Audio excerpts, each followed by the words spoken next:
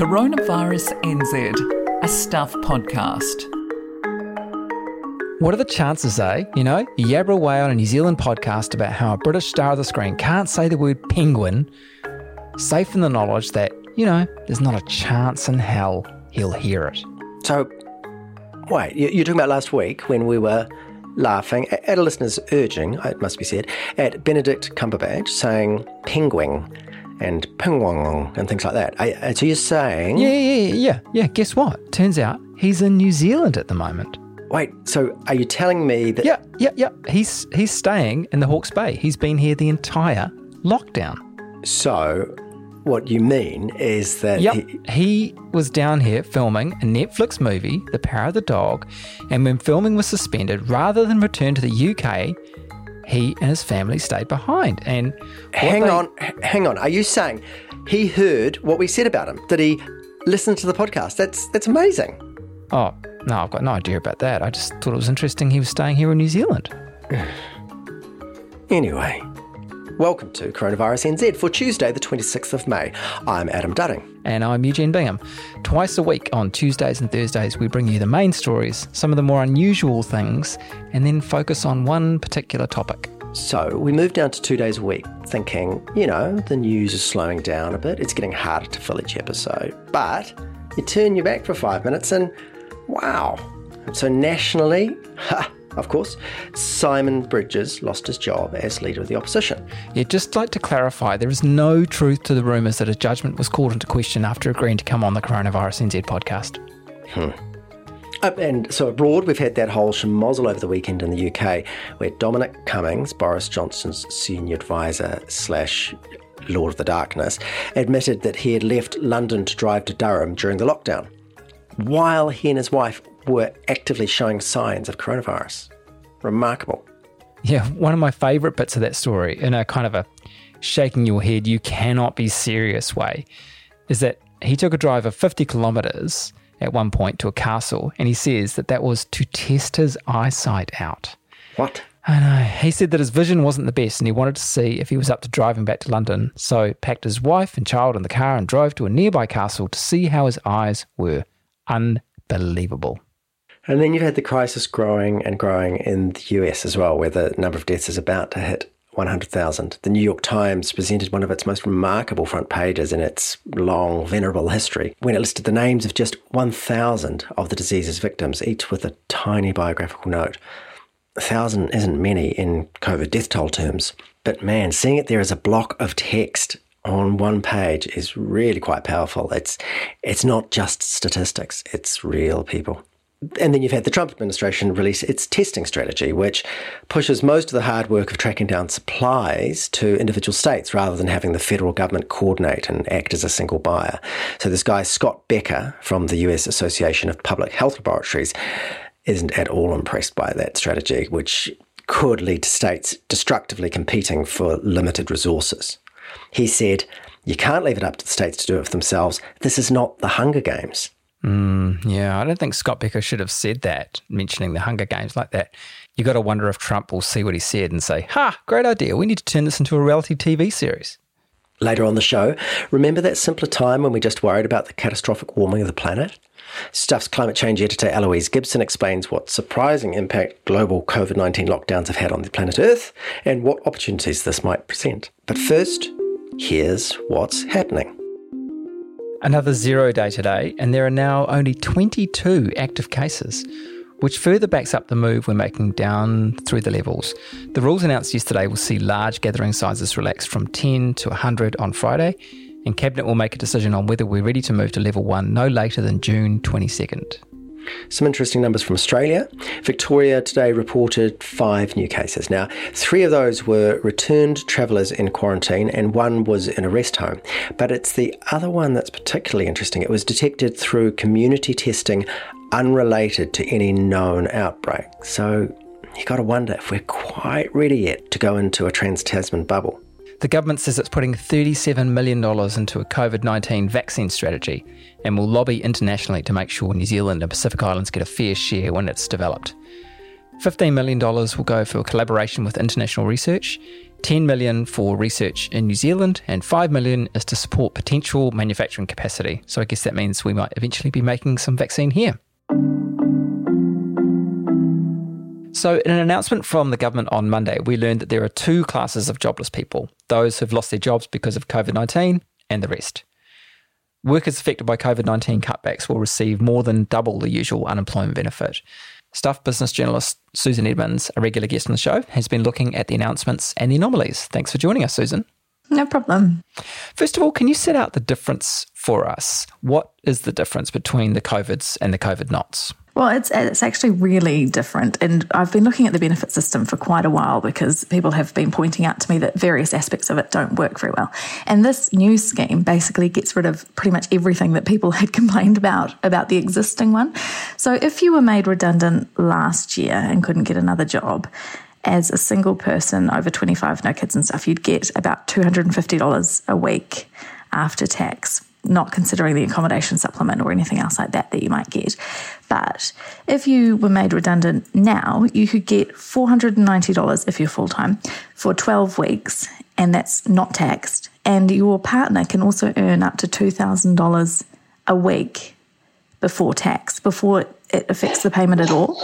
And that's been a big thing, that relationship test, because usually if you're getting the benefit, you can only earn $90 combined with your partner before the benefit starts to abate. And people have said that's really unfair because most households now can't survive on just one income. So it's unfair that we're testing.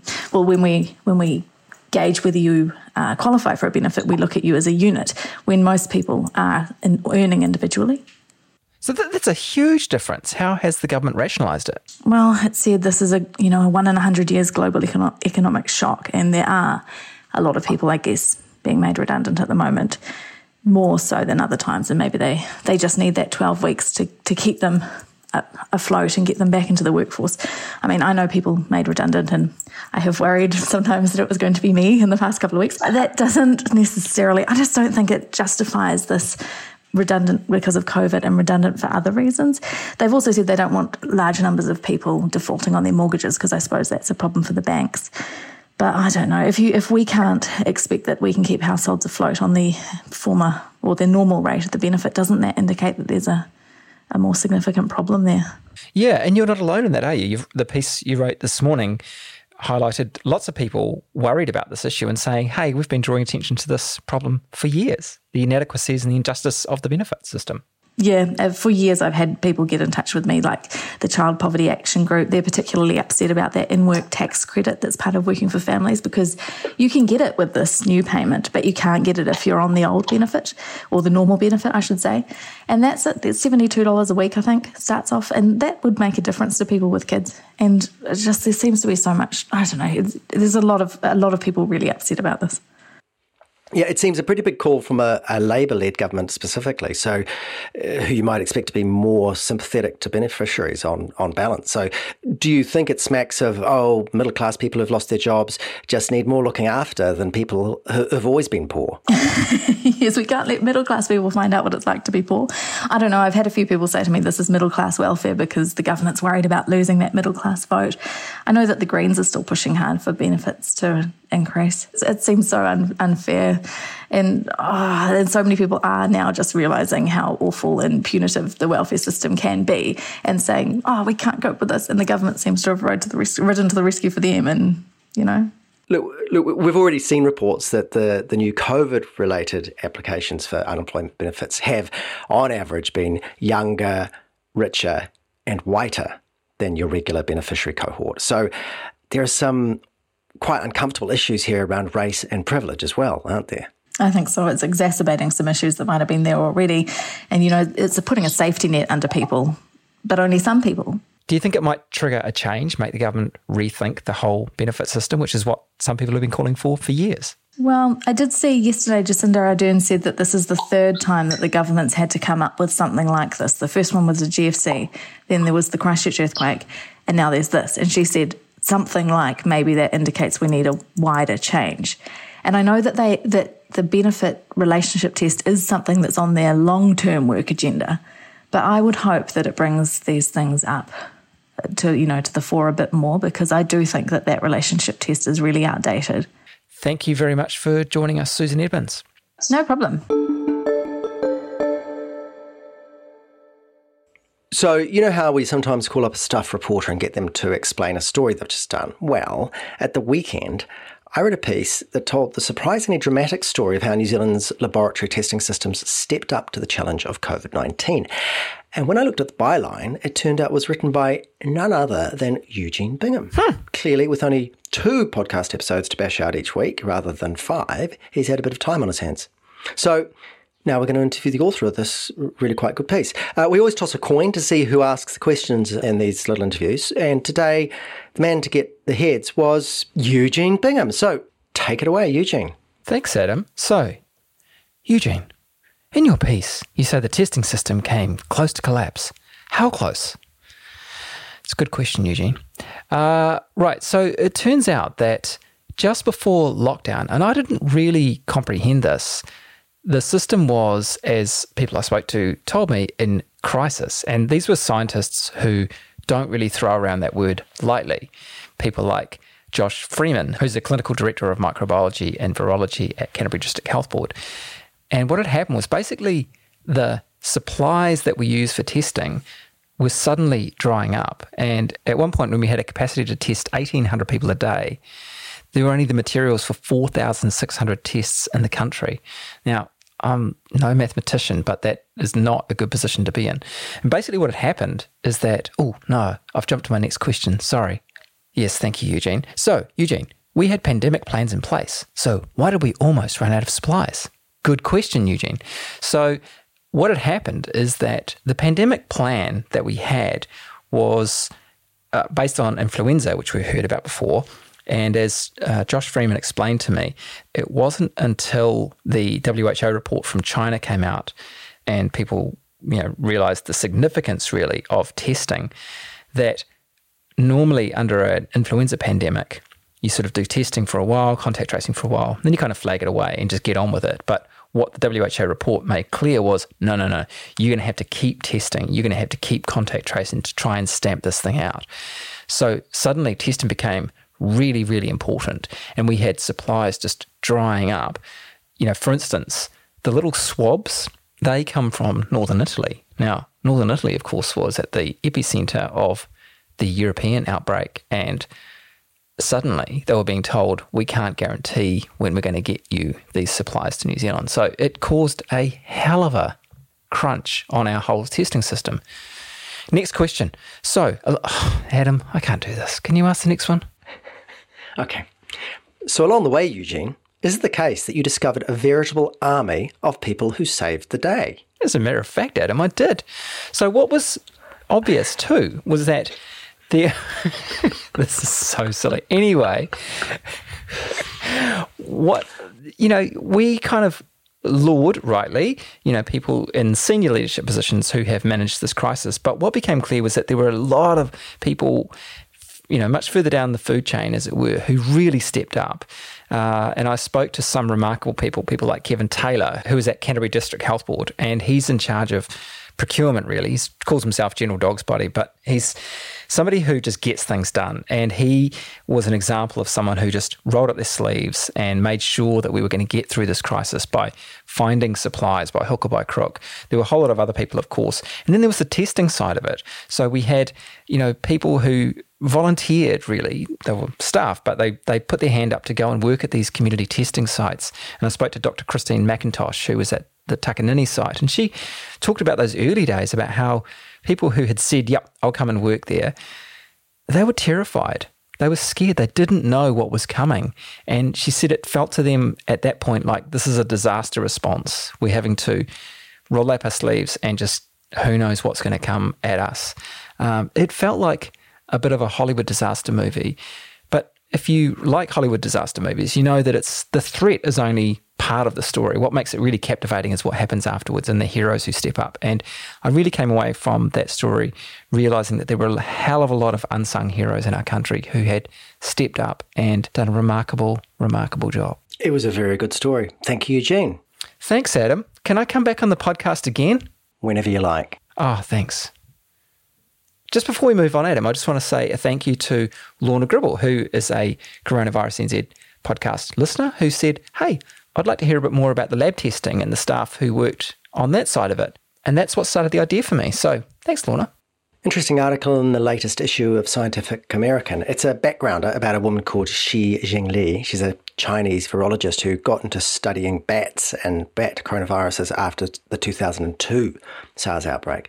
So there's all kinds of great detail in this piece about her tromping in caves full of bat poo looking for diseases and proving that the SARS coronavirus must have come from bats.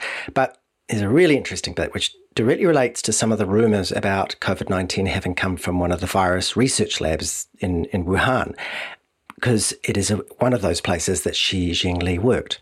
And so there's this bit where she talks about her horror at learning about this new disease, this is in December, January, about this new disease coming out of Wuhan. And when it's looking like it might be a coronavirus, the piece says that she remembers thinking, if coronaviruses were the culprit, could they have come from our lab? So I just thought this was really interesting, because the point here is that really early on, Chinese scientists were considering this as a real possibility. So in this case, they immediately went and compared the new bug to all the old bugs at Shi's lab, and concluded that the viruses simply did not match any of the bat viruses that she'd been collecting from those bat caves for years. So in the piece, she says, that really took a load off my mind. I had not slept a wink for days. Which seems fair enough, really. Imagine being the klutz who'd gone looking for germs in a cave to save the world from contagion, then gone and started a pandemic by accident instead. Just a quick one. Have you seen the video of the Thai elephant migration? No. Actually, was that a rhetorical question? Well, it was, but, why am I bringing this up in a coronavirus podcast, you may ask, which means you don't have to, Adam. Well, the collapse of the tourism industry in Thailand means captive elephants are at risk of starvation. So the keepers there are having to lead the animals out of the tourist spots back into the countryside where there's food for them. The BBC Thailand crew who captured it on film called it the biggest migration of elephants in Thailand's history. I'll have to confess, I don't know what the second biggest one is, but the footage of these elephants on the move is impressive. I will take a look. All right. Email inbox? Yes, we've got an email from Denmark. It's from a New Zealander, Miriam Cullen, who is an associate professor at the University of Copenhagen at the moment. Lovely. Well, she's got a complaint actually, Adam. Oh, what have we done? Well, it's quite a lovely complaint, really. She says she's disappointed we're down to twice a week because she enjoys the podcast as a lighthearted way to keep up with news in New Zealand. Nice. And sorry about that. Anyway, now that the chiding is over, Miriam has a question that she wonders if anyone knows the answer to. Miriam and her husband are considering bringing their family home to visit Wellington at the end of the year, so long as that's possible, with flights and stuff. And her question revolves around her kids and quarantine. She's got a 4-month-old and a 2-year-old. The baby, she says, will be fine. But she writes, I can't fathom how we'll cope being stuck in a hotel room with a 2-year-old for 2 weeks. Are there possibilities to take them outside to play somewhere within the confines of quarantine? How are other families with small kids managing their quarantine experience? So, good question. Does anyone know? Drop us a line, viruspod@stuff.co.nz. Right, plague playlist. A reader contribution. Brian Waters contacted us the other day to say he'd been really enjoying your podcast over lockdown. Thank you, Brian. And as a bit of a bonus, he included a video made by a friend of his, Andy Gillett of Whangarei, singing a coronavirus-themed song. Oh, I've been stuck at home for weeks. Oh, have you seen the empty streets? Oh, they don't let people roam about. Coronavirus, we've got to stamp you out. Yeah, COVID-19, we've got to stamp you out. Last week we were talking about the differences between the movie Contagion and the reality of COVID-19. And it may be that the biggest oversight in the Hollywood version is the total absence of pandemic-related comedy songs. I guess when you're in the scripting room for a disaster movie, you just don't realise that the third thing people do in a pandemic, after buying loo paper and after subscribing to a streaming video service, is sit down, grab a guitar and start writing songs about it. Then it's I see you for you. This is not some common flu. A ventilator now keeping you alive.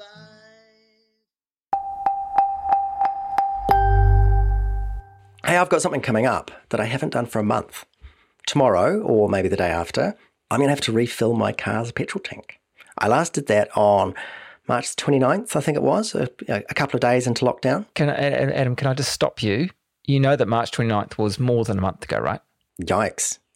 Okay, something I haven't done for 2 months. 2 months. 1 tank. Anyway, the point is I'm returning ever so slowly to my old habit of burning petrol and warming the atmosphere simply because I want to get from A to B and then back to A and then off to C and B. And that's the picture all over the planet. You, Adam, are a microcosm of the world's woes.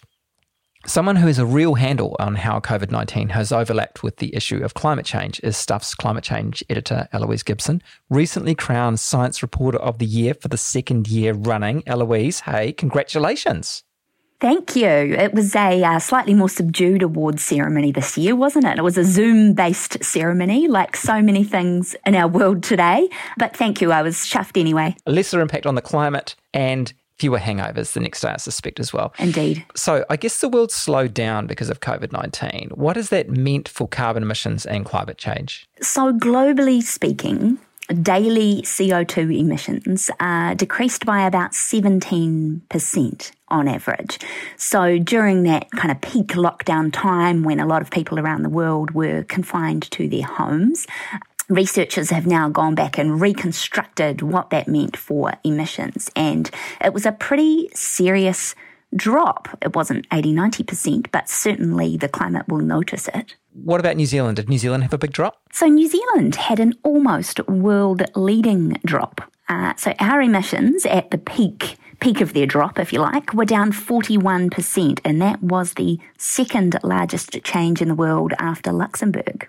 One factor is that the authors of this study only looked at carbon dioxide. So they looked at, factories, they looked at traffic on the roads, they looked at, heavy industry and transport, all of which produce massive amounts of carbon dioxide. But of course, in New Zealand, at least as we currently measure it, our farming emissions are about half of our profile. So that's methane and nitrous oxide, not carbon dioxide, and that wasn't counted in the study. So New Zealand's overall emissions, as we report them to the United Nations each year, they won't have dropped by anything like 41%. On the other hand, carbon dioxide is the gas that sticks around in the atmosphere basically forever. Once it's out there, unless a tree or the ocean is kind enough to suck it back in for us, it continues to heat the planet, just the one, for many, many human lifetimes. So, even just looking at carbon dioxide is extremely important. And of course, for most industrial countries, that is the biggest part of their emissions profile. So that's one reason why New Zealand's drop looked particularly big. But also, we're quite unusual in the sense that our electricity generation is 80% renewable, and our road transport is a huge part of our emissions profile. We own a lot of vehicles per person. We own old, inefficient vehicles, and we drive a lot compared to people in other countries. So when you saw this thing happen where everyone stayed home, everyone perhaps used more electricity at their houses, but they didn't get in their cars, that was a bigger deal for us than it would have been for a lot of other nations in terms of our emissions. This sounds good. Not every country managed to reduce their emissions quite as much as New Zealand, but everyone reduced them a bit. So is that it? Climate change is fixed. We can all go home. Absolutely. Yep, no problem at all. We're going to scrap Paris. No, unfortunately, that is not the case. It's been valuable, I guess, in the sense that we've seen what can happen. We've seen that emissions can plunge.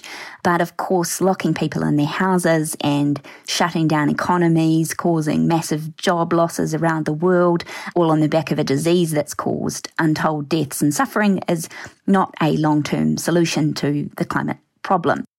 So I guess the question now is, are there some of these changes that we could carry over into a life where we do still get to go to work if we need to, we get to take our kids to school, we get to socialise, we get to live, but still with lower emissions than what we normally have? Excellent question. What's the answer?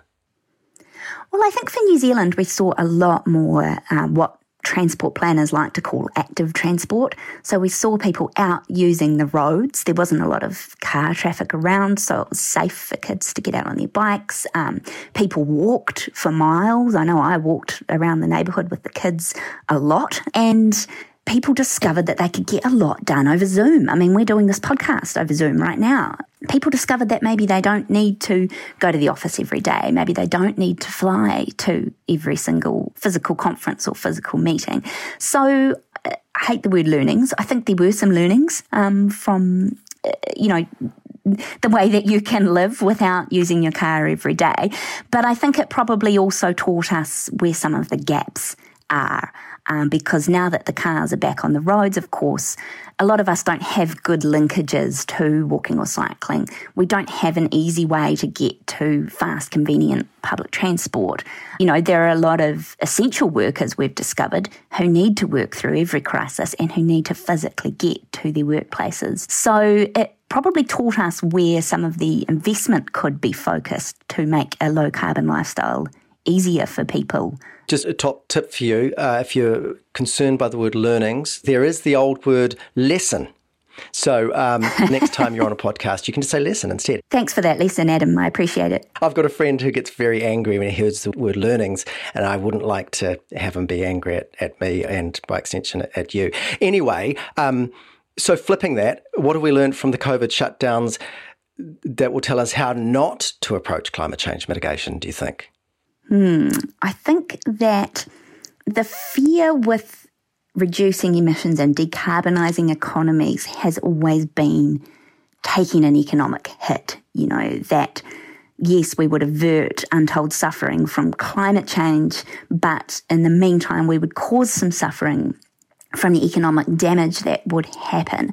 And I think this has really highlighted how we do need to unhitch those two things from each other. We need to have a planned transition to decarbonisation, because when you have an unplanned transition where somebody just turns off the tap and everything stops, that in itself is not pleasant for people. And so this has been, I guess, an opportunity to start planning the transition better. And also, I guess, to not rebuild the same way, right? Like, we're spending a lot of money now to stimulate the economy and to get people's lives back on track. And that is a restart. There is an opportunity to rebuild differently and to use some of this, massive amounts of money, massive amounts of debt that we're going into to get on a different path to the one we were on before, which we all know was pretty hard to get off. In New Zealand, there are some people who've already been trying to find a way to go low carbon without ripping the guts out of the economy. Can you tell us a little bit about that? So there's been some interesting modelling come out about Auckland recently. And look, to those many, many listeners who don't live in Auckland, Auckland's problems are relevant to everyone, really, because they are such a large chunk of New Zealand's transport emissions. There is a campaigner called Paul Winton who commissioned some modelling. And what they found was that we need more of everything. So it's tempting to think, we could all just buy EVs and our problems would be solved. But what his modelling shows is that even with the City Rail link, even with 2 lots of light rail, even if we were to expand the bus fleet and electrify it and to get a bunch of people to buy EVs and to increase walking and cycling, we're not going to get to our decarbonisation goals in time. So that was kind of interesting as a demonstration of the scale of what we need to do. So he's proposing turning quite a bit of the existing tarmac that we have over to walking and cycling, which can be done pretty cheaply. I mean, we saw during lockdown, you just put up cones. Like, it's pretty ugly, but it did work. So as an interim measure, people like Paul are saying, why don't we just give that a try? And just to be clear, he's not saying if we all just exercised a bit more, everything would be fine. He's saying we also need to get as many EVs as Norway. We need to get as many cycling paths as Copenhagen. We need to have a public transport system that's, starting to rival Melbourne's. So a lot to look forward to. I mean, it would be a great city if we could do all of that, but of course, incredibly costly. So is there anything this whole experience can teach us about the sociology or the psychology of changing habits?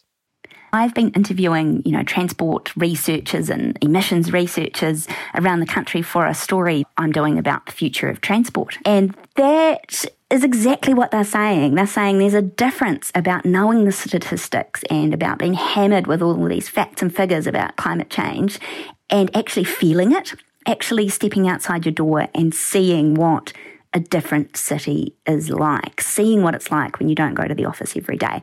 And they say that that experience is incredibly powerful. Paul Winton himself talks about how he went into this thinking, yep, EVs are going to solve everything. And the more he learned, the more he realised that wasn't the case. But he didn't really feel it until he was sitting in a cafe. He could hear the birds tweeting outside. There weren't cars on the road. And he thought, you know what, my 5-year-old could get on the road and not die. And that was quite a powerful thing, more powerful than all the modelling that he'd done up until that point. When it comes to COVID-19, New Zealand has become something of a role model. So it's a country that acted fast, where the people were compliant largely, and a threat was faced down. And fingers crossed, second wave permitting, we've done well. So does that perhaps mean we have a responsibility to make use of that and show we can be a role model around climate change too? I don't know, ban petrol car imports tomorrow rather than in a decade.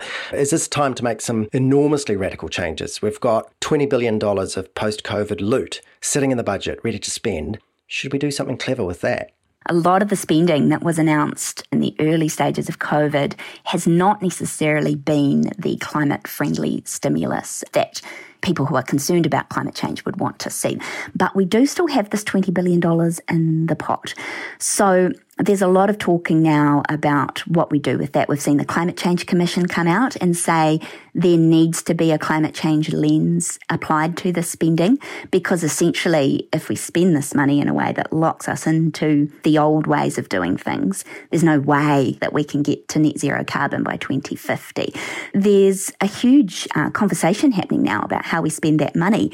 And interestingly, our Climate Change Minister, James Shaw, in a slightly left field move, has released a podcast earlier today. He spent some of his time during lockdown interviewing, I guess, what you might call progressive thinkers. So people like Donut Economics author Kate Raworth, Joseph Stiglitz, the economist, talking to them about how to make a Green New Deal happen, basically.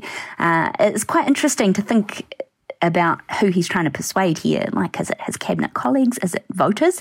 I asked him about that, and he said that he's trying to persuade people who think that a green recovery is a good idea, but are worried about whether it can be done in a way that keeps people's well-being high, keeps growth, keeps economic activity, keeps people in jobs and warm homes and all of the things that are important to us. Not all of the $20 billion is going to be spent by this government. So it'd be very, very interesting to see how that goes over the next year. Indeed. Good to see that some of our politicians have been using their lockdown time fruitfully. Anyway, Eloise Gibson, thank you very much for coming on to our podcast. I'm now rethinking my plan for the next couple of days. Perhaps I should be pumping up my bike tyres rather than refilling my petrol tank, but we'll see how that goes. Thank you very much. Thanks, Adam and Eugene. That's the Coronavirus NZ podcast for Tuesday, the 26th of May. I'm Adam Dudding. He's Eugene Bingham. Thank you to Susan Edmonds, Eloise Gibson, Alex Liu, Catherine George, John Hardefeld, Carol Hirschfeld, and star reporter Eugene Bingham. Gosh, you're getting through that very quickly there, Adam. You can find us on all the podcast platforms, and if you want to get in touch with us, you can email us viruspod@stuff.co.nz. Is that fast enough?